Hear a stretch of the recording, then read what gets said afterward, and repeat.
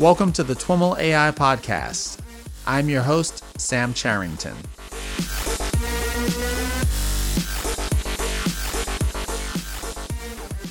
All right, everyone, I am on the line with David Duveno. David is an assistant professor at the University of Toronto. David, welcome back to the TWIML AI Podcast. Thank you, Sam. It's nice to be back.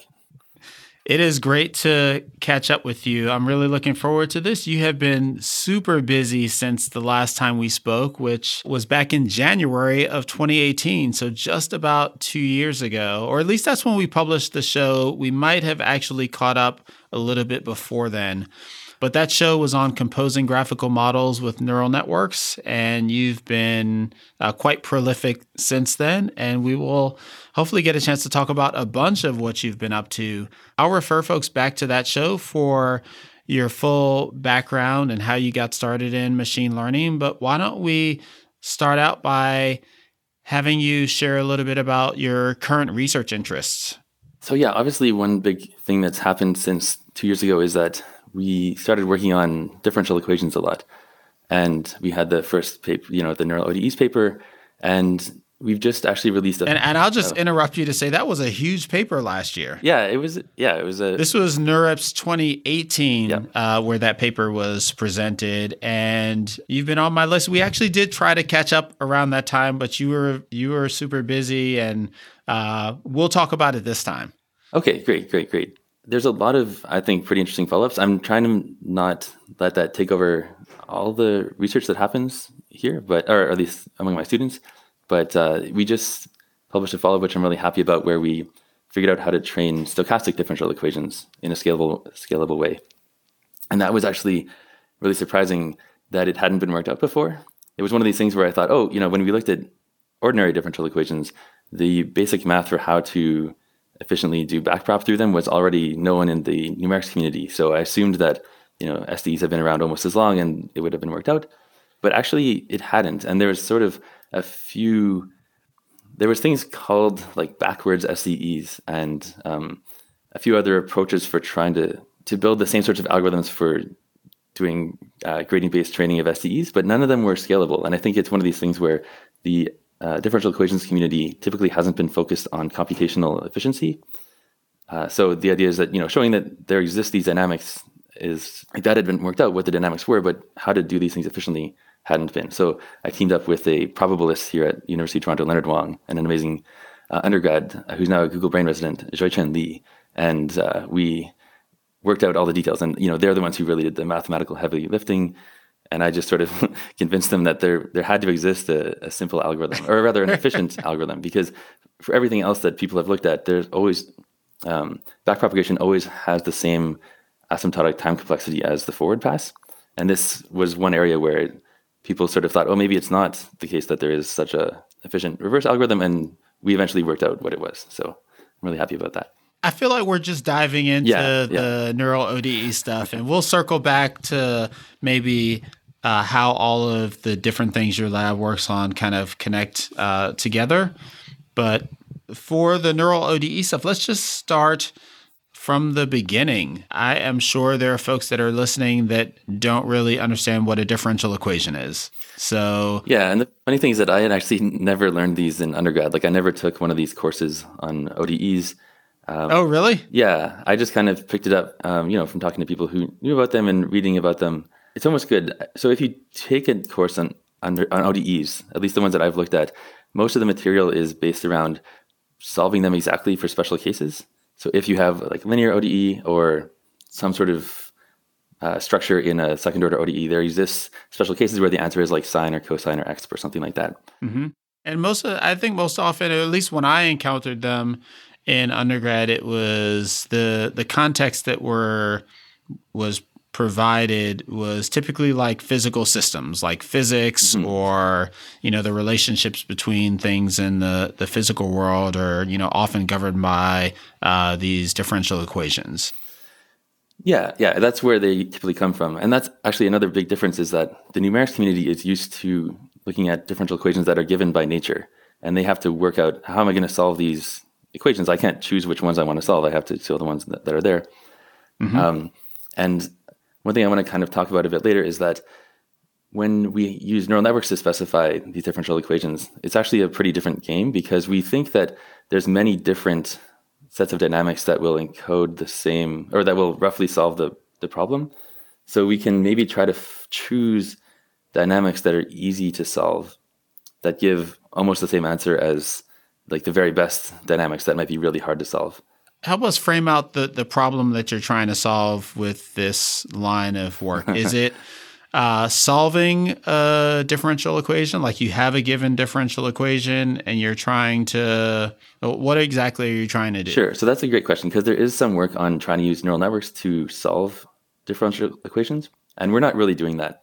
Although I do want to mention that one place where I did learn a lot about these was actually when I visited Philipp Hennig, who's an amazing researcher at the Max Planck Institute. When I was a PhD student, I did an internship with him in Germany for one summer, and we worked on a project where we were trying to, where he had worked out this correspondence between the standard ODE solvers called like Runge-Kutta methods and probabilistic models that Gaussian processes that would extrapolate what these functions would do in the future given observations about their gradients in the present. So basically, people had come up with Runge-Kutta algorithms by asking how could we extrapolate in such a way that all these errors cancel out. And then he realized that actually you can derive these automatically by just putting a Gaussian process prior on these functions. And then if you ask what the predictive posterior looks like, it actually gives you these Runge-Kutta algorithms for free. Anyway, but the point is that all this work on neural ODEs is not actually focused on building better solvers. We're saying, let's inherit all these amazing solvers that the numerics community has built and just try to repurpose them to train even bigger models than people normally have before. And, from a technical point of view, all of the tricks in the neural ODEs paper were already existed in the numerics literature. We just put them all together in one place.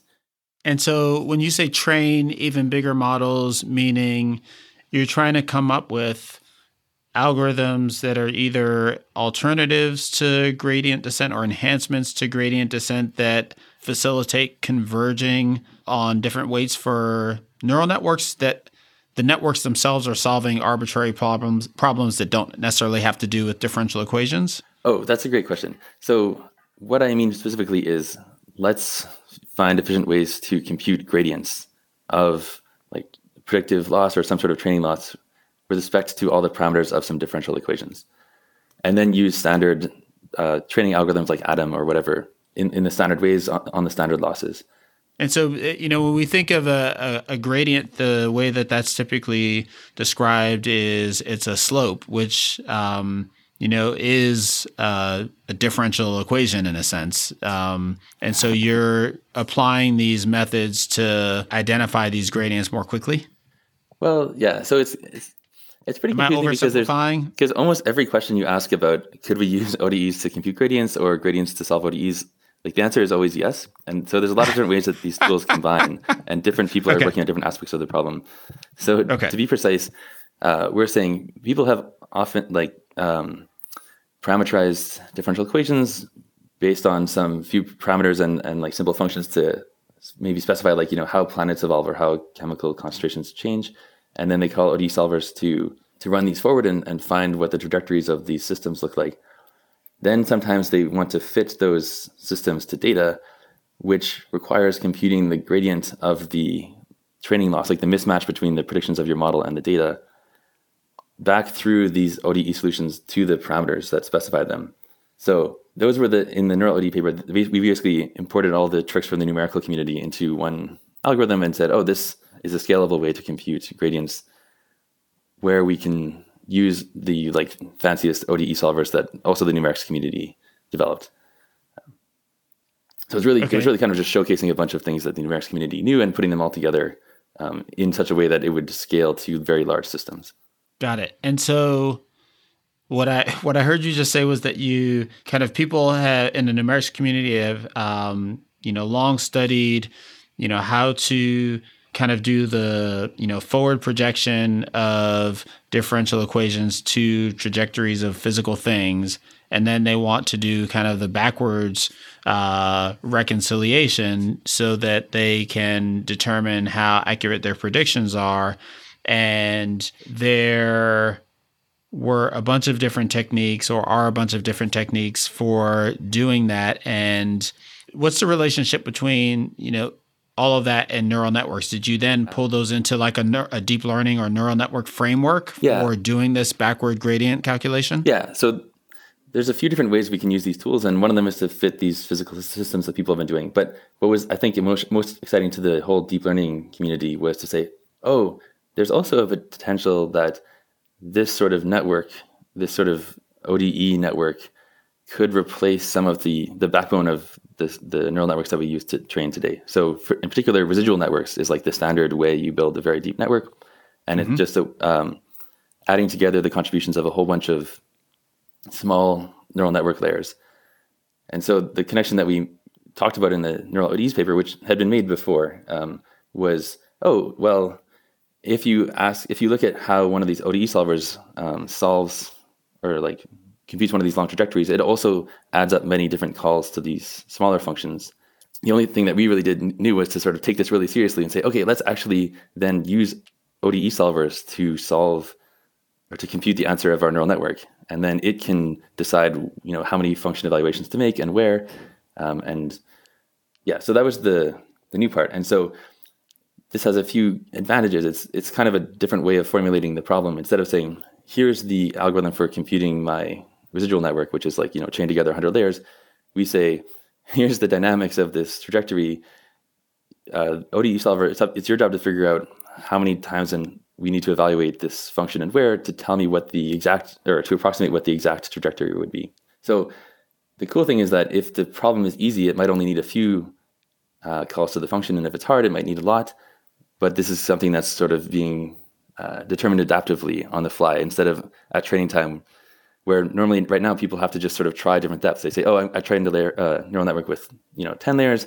It didn't do as good as one with 20. It started doing better and better the more I added, but then everything was too expensive, so I had to cap it. The hope is that we can now say, oh, let's at training time, just tell our optimizer, here's my trade-off between accuracy and speed. It's up to you to figure out how to trade these things off. So that was something we sort of said you might be able to do. Or rather, this idea of at training time trading off accuracy and speed is something that we, thought we could do, but we didn't really work out how to do it. But this is one of the papers that I was up late last night working on for submitting to ICML. Was me and my student Jesse Betancourt, also working with an undergrad Jacob Kelly, and my friend at Google Matt Johnson. We were saying, oh well, maybe we can add some sort of regularizing term to the loss that makes the dynamics easy to solve. And so we got that to work, and now we can say, oh, there's this trade-off that we can explore between training a ODE network that exactly minimizes our training loss versus one that is cheap to solve and sort of requires fewer layers. And so now, if depending on your compute budget, you can just move along this Pareto front and trade these things off however you want. Nice. And that was the neural networks that's not the neural networks with cheap. This is unpublished stuff. This is an unpublished paper that was just submitted February 7th in the wee hours of the morning for the upcoming ICML conference. Exactly. It doesn't get any hotter off the press than that. Yeah. Nice. And is it already up on arXiv or? No, it's not on arXiv. Although Jesse gave a talk about it at the program transformation workshop at NeurIPS.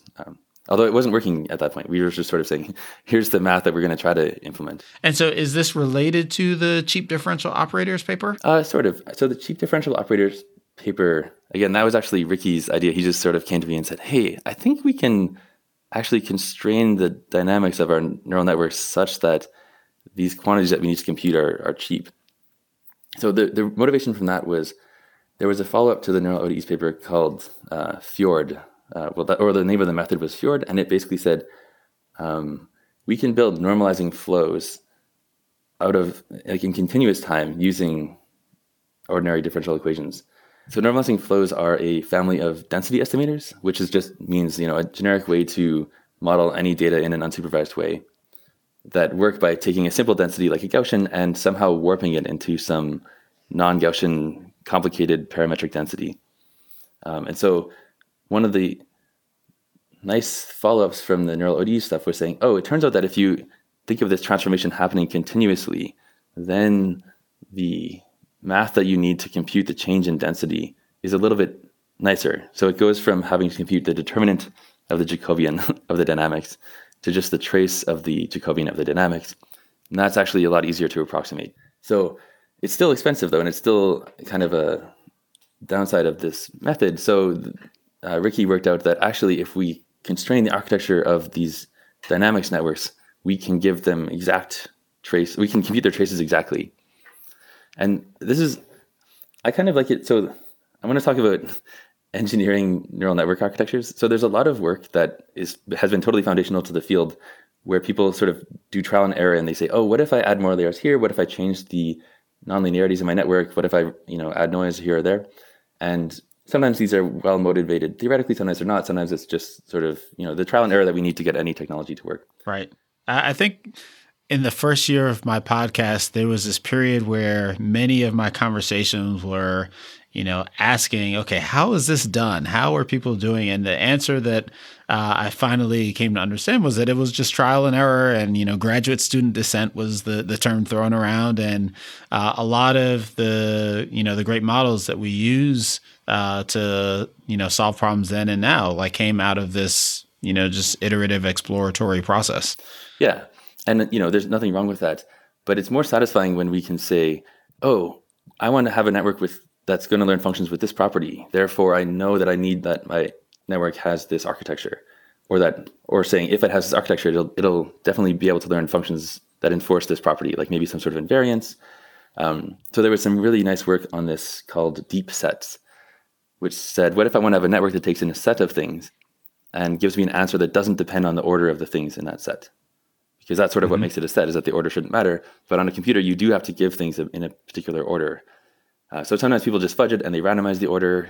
But these guys worked out the math to say, oh, here's the family of architectures that will always be invariant to the order of things in a set. So I really liked that work. And then I liked Ricky's idea because it was the same sort of thing, saying, okay, well, we know we want our networks to have this property. Here is this sort of the general way. Here's the general trade-off where we can say we have to make this sacrifice, but then we will achieve this nice property. And we can actually interpolate between networks that are, let's say, very restricted, but give you exact traces, or ones that are less restricted, but then you have to approximate the trace. And the trace corresponds only to the cost of determining the weights, or is the trace more fundamental or have broader implications? Yeah, I wish we had a whiteboard, but when I say trace, I mean the sum of the diagonal terms in the Jacobian of these networks. Right. And so the Jacobian is just the matrix that says what is the gradient of all the outputs of the network with respect to all of its inputs. Mm-hmm. Yeah. So it's just one quantity that we sometimes need to evaluate, but it's actually quite expensive to evaluate it exactly for standard neural networks.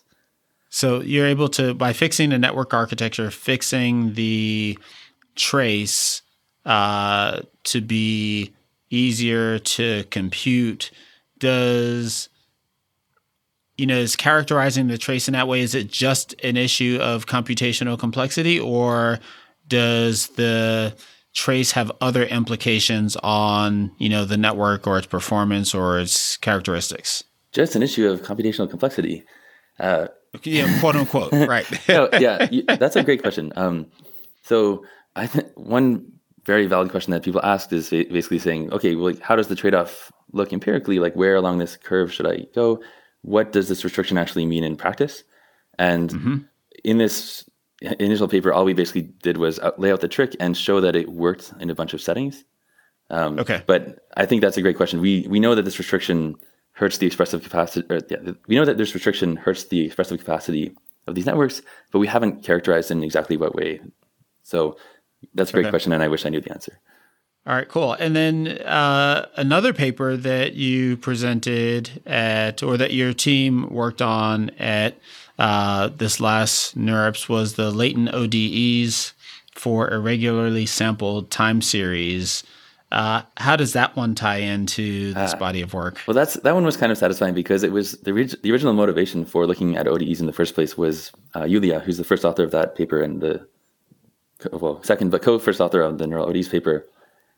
was working on some medical applications where we had some gene assays of people's tumors that were evaluated at a week apart and then a month apart and then maybe another week apart and then a year apart.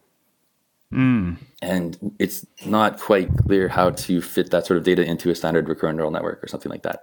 So that made us look at these continuous time models in the first place. But then we wrote the neural ODEs paper, which it just had proof of concept. It just said, oh, here's something you can do. We explored on toy data. So I think academics, including myself, have a bad habit of taking an applied problem, saying, oh, if we solve this theoretical thing, we could tackle this applied problem, write a paper about solving the theoretical thing and never go back to the problem.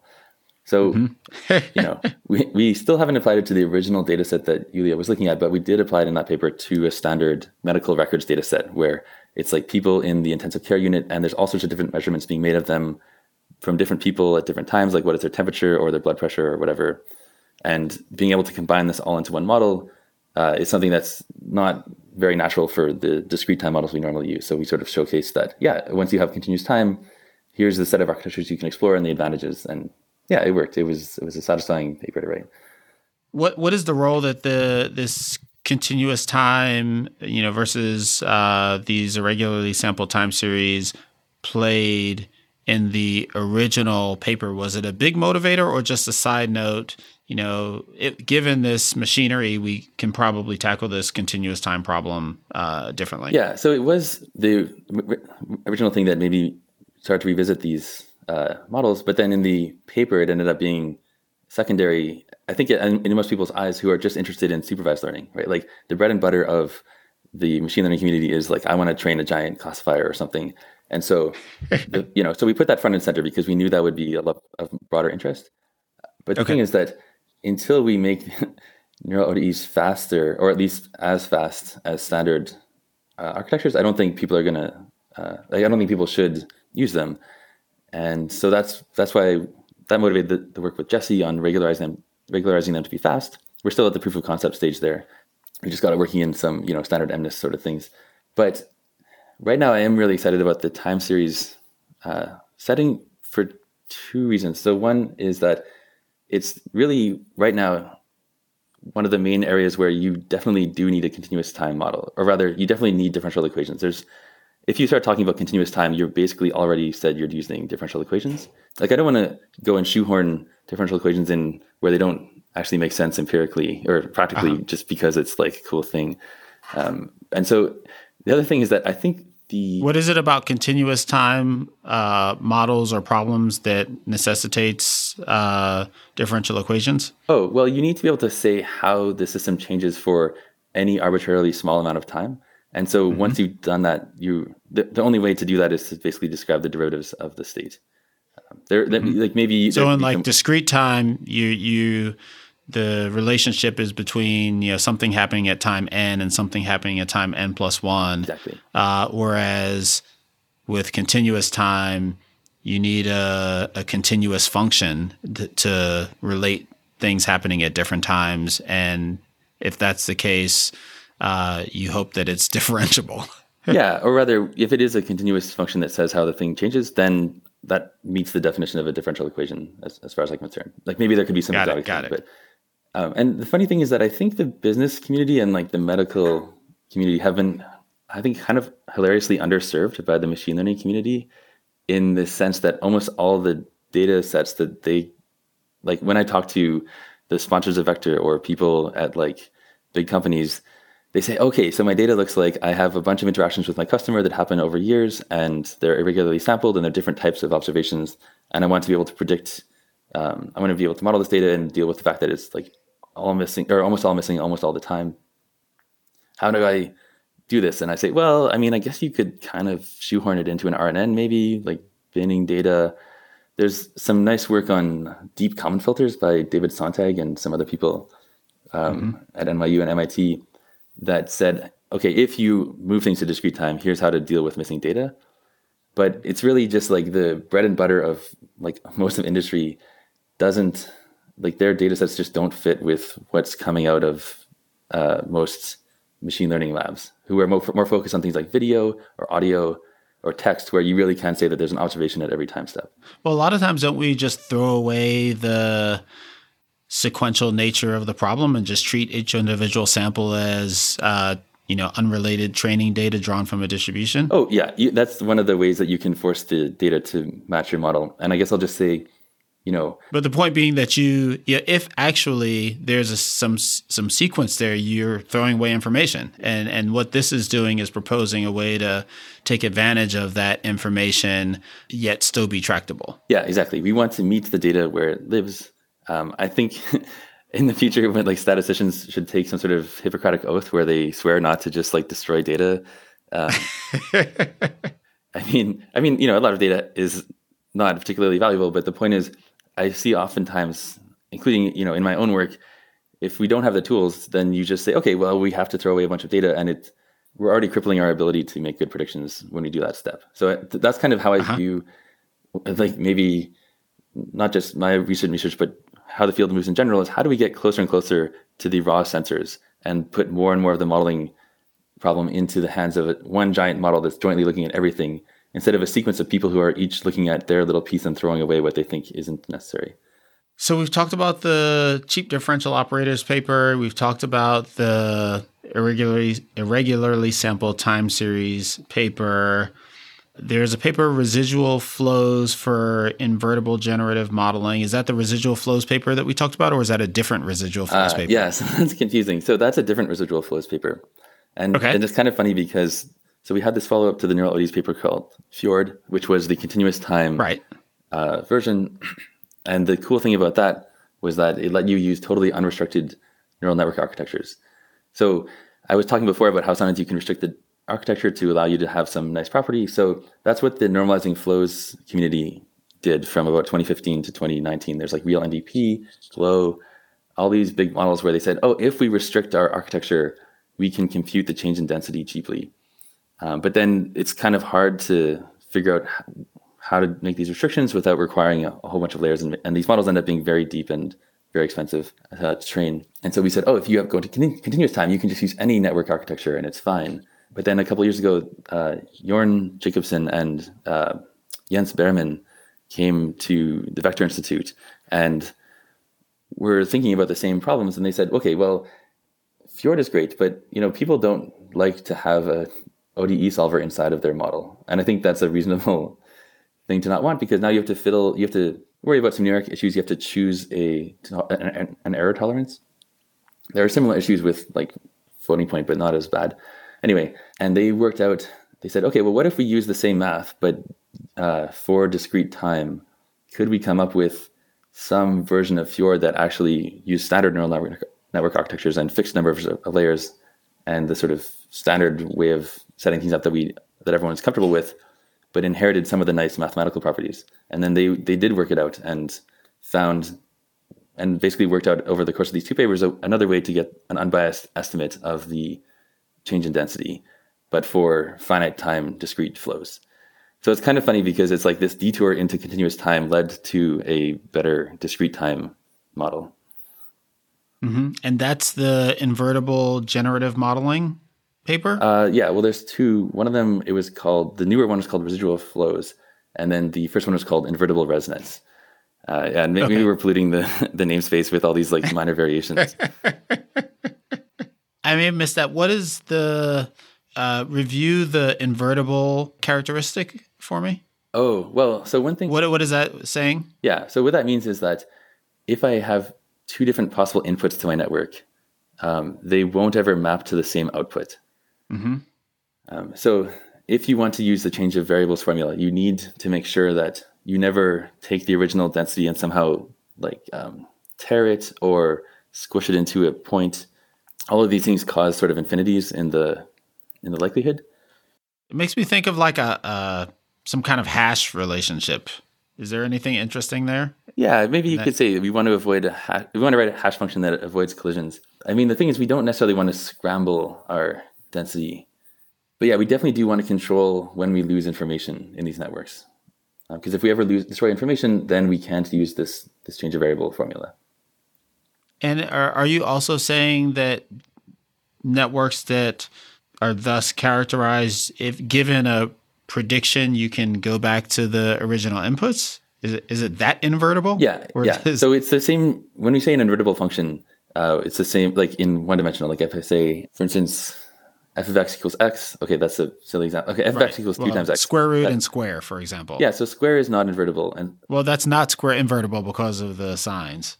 Right. But okay, square root is invertible in the positive reals. Square is not invertible because you can square the positive number or the negative number and get the same answer. Right. Yeah. Right.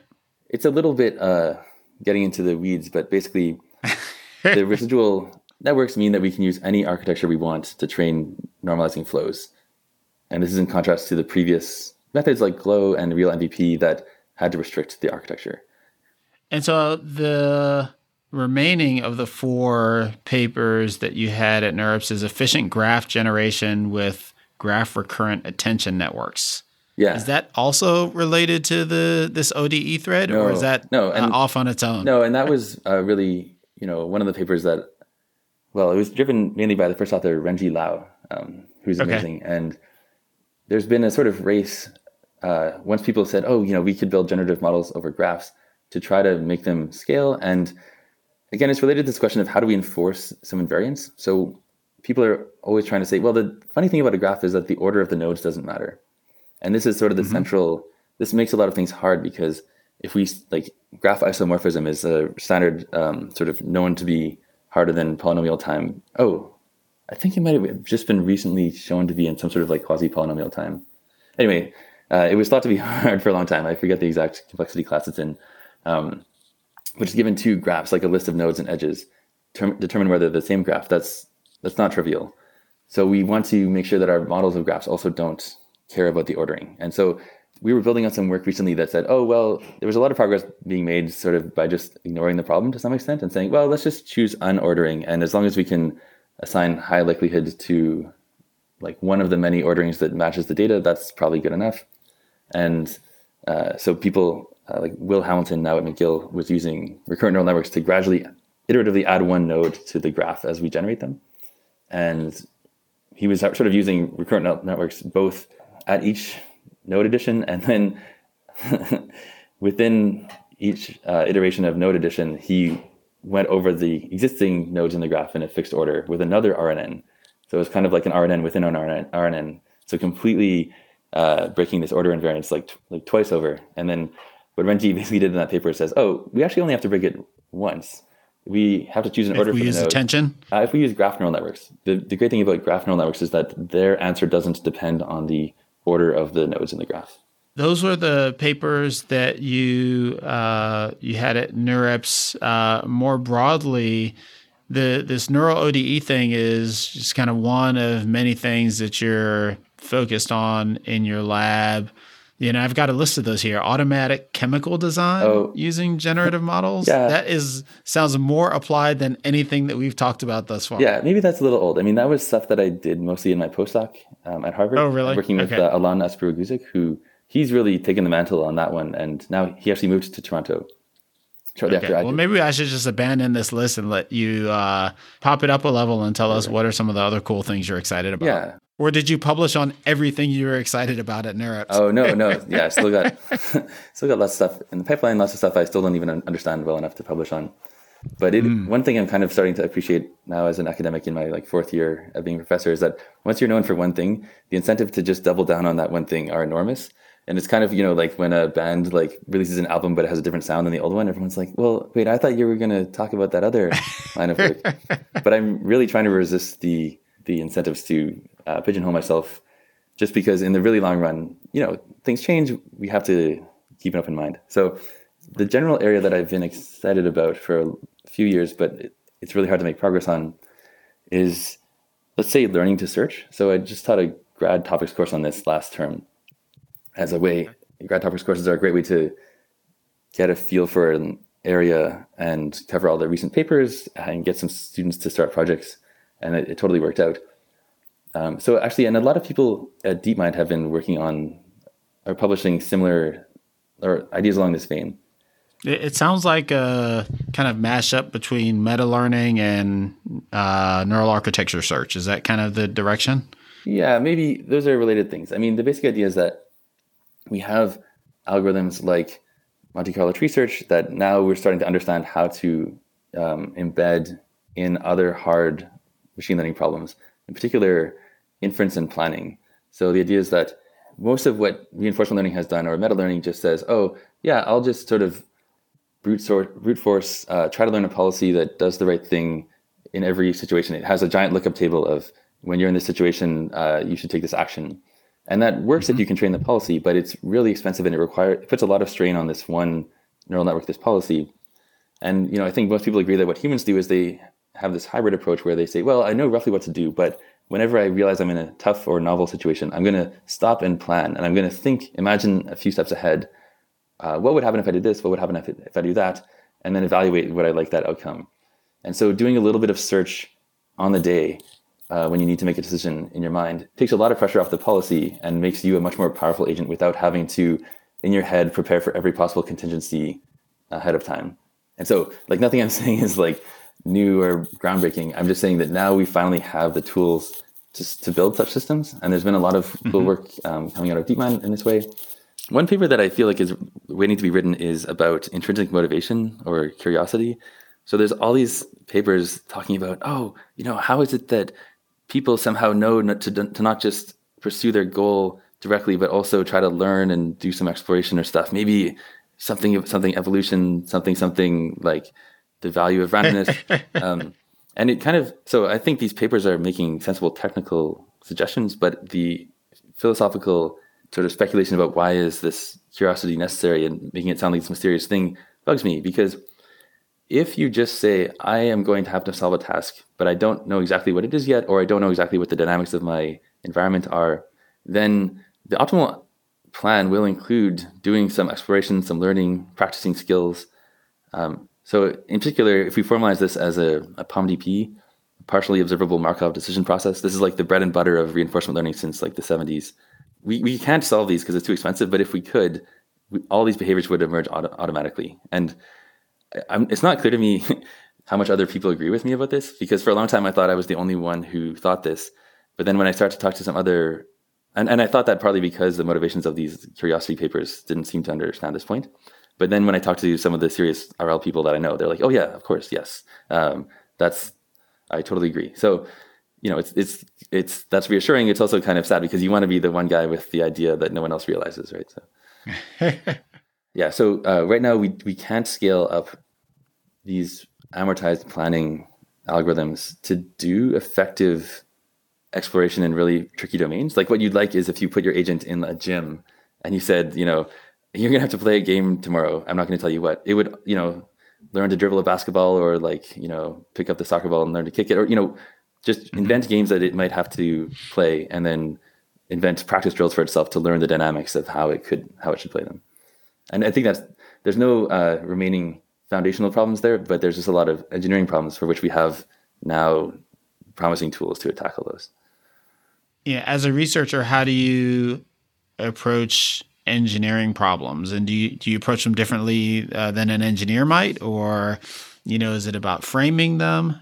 Yeah, that's a great question. I mean, I would say one of the blessings and the curse of this job, that really feels like a blessing most of the time, is that I don't spend a lot of time engineering, and I really like getting my hands dirty and coding up to the point of a proof of concept.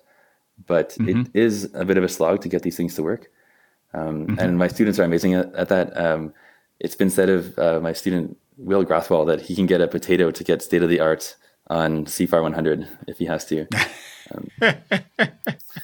I mean, and of course, you don't want the engineering skill to be the determiner of which method ends up looking best in your paper. And, we take that seriously. I'm just saying the students here are really amazing at diagnosing these problems and getting them to work. It's still really fiddly. I feel like, we're still in the dark ages of understanding what's happening when we're training neural networks or building models, So. Is that something that you're focused on from a research perspective? Yeah. So actually, one of the other ICML submissions we published yesterday, or we didn't publish, we submitted yesterday, was a collaboration with Philip Hennig, trying to automate the step size selection during training. And the idea is that we said, right now when we run stochastic gradient descent, if we have momentum or we do atom, we kind of have a little bit of averaging of the previous gradients. but we actually know how to combine noisy observations of different things in like perfectly well in principle with Kalman filters. And this is just like a simple latent variable linear Gaussian model. And so Phil and his student Lucas were saying, oh yeah, and one cool thing that we can do now that we couldn't do, at least for modern autodiff systems, is get cheap Hessian vector products and get them for every example in a mini batch. Anyway, I'm getting into the weeds here, but the point is we can look at all the statistics of the gradients within a mini batch that we're observing, put that in a really cheap and scalable model. And now when we're trying to choose which direction to go and how far to go, we have a lot more information available than normal. So our step size can trade off. You can say, okay, well, I know I'm this certain about the gradient, but I also think there's curvature in this direction. I also think there's, I'm uncertain about the curvature. I think my future gradient observations are going to have this much noise. You can trade off all those things to ask like what direction and how far would give me the greatest expected improvement or probability of improvement or whatever else you want. Mm-hmm. So we kind of hope that... Is it fair to characterize this as using a model within the machine learning training process in a place that you would otherwise kind of hard code a parameter like step size, or do like cyclical step sizes or something like that? You got it, exactly. And we just took a lot of care to make sure, though, that there was no inner training loop. Like we don't have to train this model. All the updates are closed form. So the algorithm looks like something like Adam, where it's just a bunch of vectorized operations that don't have any training loops. Yeah, and then the hope is that using this extra information, or this information that was always available, but we don't really use it, we can design optimizers that at least always make progress. Maybe some fancy tuned hyperparameter schedule will be able to do better in principle. But if you could say, I'm just going to run my optimizer for a really long time, and it's never going to stop because the learning rate was stuck at being too high or too low, I hope we hope that will make this sort of engineering struggle that every deep learning student faces all day, every day, at least have one less hyperparameter. And it's a pretty important hyperparameter. Is there a way to combine this with, other methods that have been worked out that, it sounds like what you are fundamentally trying to solve, or at least the result you presented, is that you're less likely to get stuck in some kind of local optima. Is it also possible to combine this with, some kind of, acceleration or momentum or something like that, so that you can both converge faster and not get stuck in a optima? Yeah, that's a great question. And that's sort of where we left the research, or that's how far we've gotten so far, is that we got this method to work, we got the step size to work. But funnily enough, we kind of found that it converges a little too well, or rather so we have this one experiment where if we just run our automatic step size selection, it makes a lot of progress really early, and it ends up getting stuck in a local optimum, which is normally not really a big problem. I thought that was the opposite of what it was doing by the way you described that. What it really does well is, eventually converge. Yeah, well, exactly. Well, when we say converge, though, we only can guarantee local convergence. So these heuristics for saying, what maximize my probability of improvement or expected improvement, that only looks one step ahead. Yeah, in principle, we do need to somehow look ahead, like multiple steps ahead, but in practice, that's just always going to be really hard. It's like as hard as actually solving the original problem. So we had some reason to believe that to expect that this might be a problem. There's like Roger Gross, my colleague here, has some nice work on the short horizon bias, basically saying if you optimize to do one step ahead, you won't make good long-term progress. So the thing is that there's also reason to believe that this wouldn't be a problem, because we think that the local optima that in training deep nets isn't such a big problem. So we're not totally sure if these are actually local optima or just places where the optimizer can't make progress. But we did find that if we run for a fixed step size for a while and then switch to our adaptive step size, that works the best. So it's one of these things where we did get this thing to work better, but because it's myopic, like it only looks a few steps ahead, if you have a really long computational budget, just using fixed step sizes for a while and then switching works best. And so that's an unsatisfying answer. So I think that's the remaining question to get this to be really practical is, it could be that if we just run this adaptive thing for long enough, it will be able to escape these local optima. We haven't really looked into this in depth yet. But anyway, I'm impressed that you identified the weakness in this whole story, just guessing it. Maybe taking a step back, there's kind of a lot of contemporary debate around, the role that deep learning plays in artificial intelligence, moving us to AGI. What kind of motivates you, and where do you see this all going? Right. So as I said, I think from a practical point of view in the short term, just being able to meet the data where it is and deal with the actual huge piles of real problems and data sets that can't even really be touched by standard deep learning, or at least supervised deep learning or discrete time series models. That's like a huge area of low-hanging fruit. And there's a ton of people who are just saying, oh, I was promised that AI would revolutionize my industry, but it's still kind of very bespoke and only can be applied here or there. Mm-hmm. But yeah, that's sort of partly why I'm also spending a lot of time thinking more about these amortized search and planning algorithms, because I do think also that we are about to have a big improvement in the sort of general reasoning abilities of machines. And I think this is still going to be like mostly toy demos for a few years. And do you think that mostly comes from a reinforcement learning type of problem formulation? Well, the thing is that reinforcement learning is such a vague word. And I guess I'll say model-free reinforcement learning, it's like now no one's excited about it, and everyone was super hyped about it 3 or 4 or even 2 years ago. I guess I would say, like model-based planning or model-based control is really starting to become practical now for the first time. I think a lot of people have said, been believing in this for 40 years. There's this amazing book by Bert Sikas, Neuro-Linguistic Programming, that basically outlines most of the methods that people are excited about today. And I think it's from like the 80s. Yeah, but it's just that we now have a a set of tools that we have an idea of how to combine. We're starting to understand how they can be scaled up.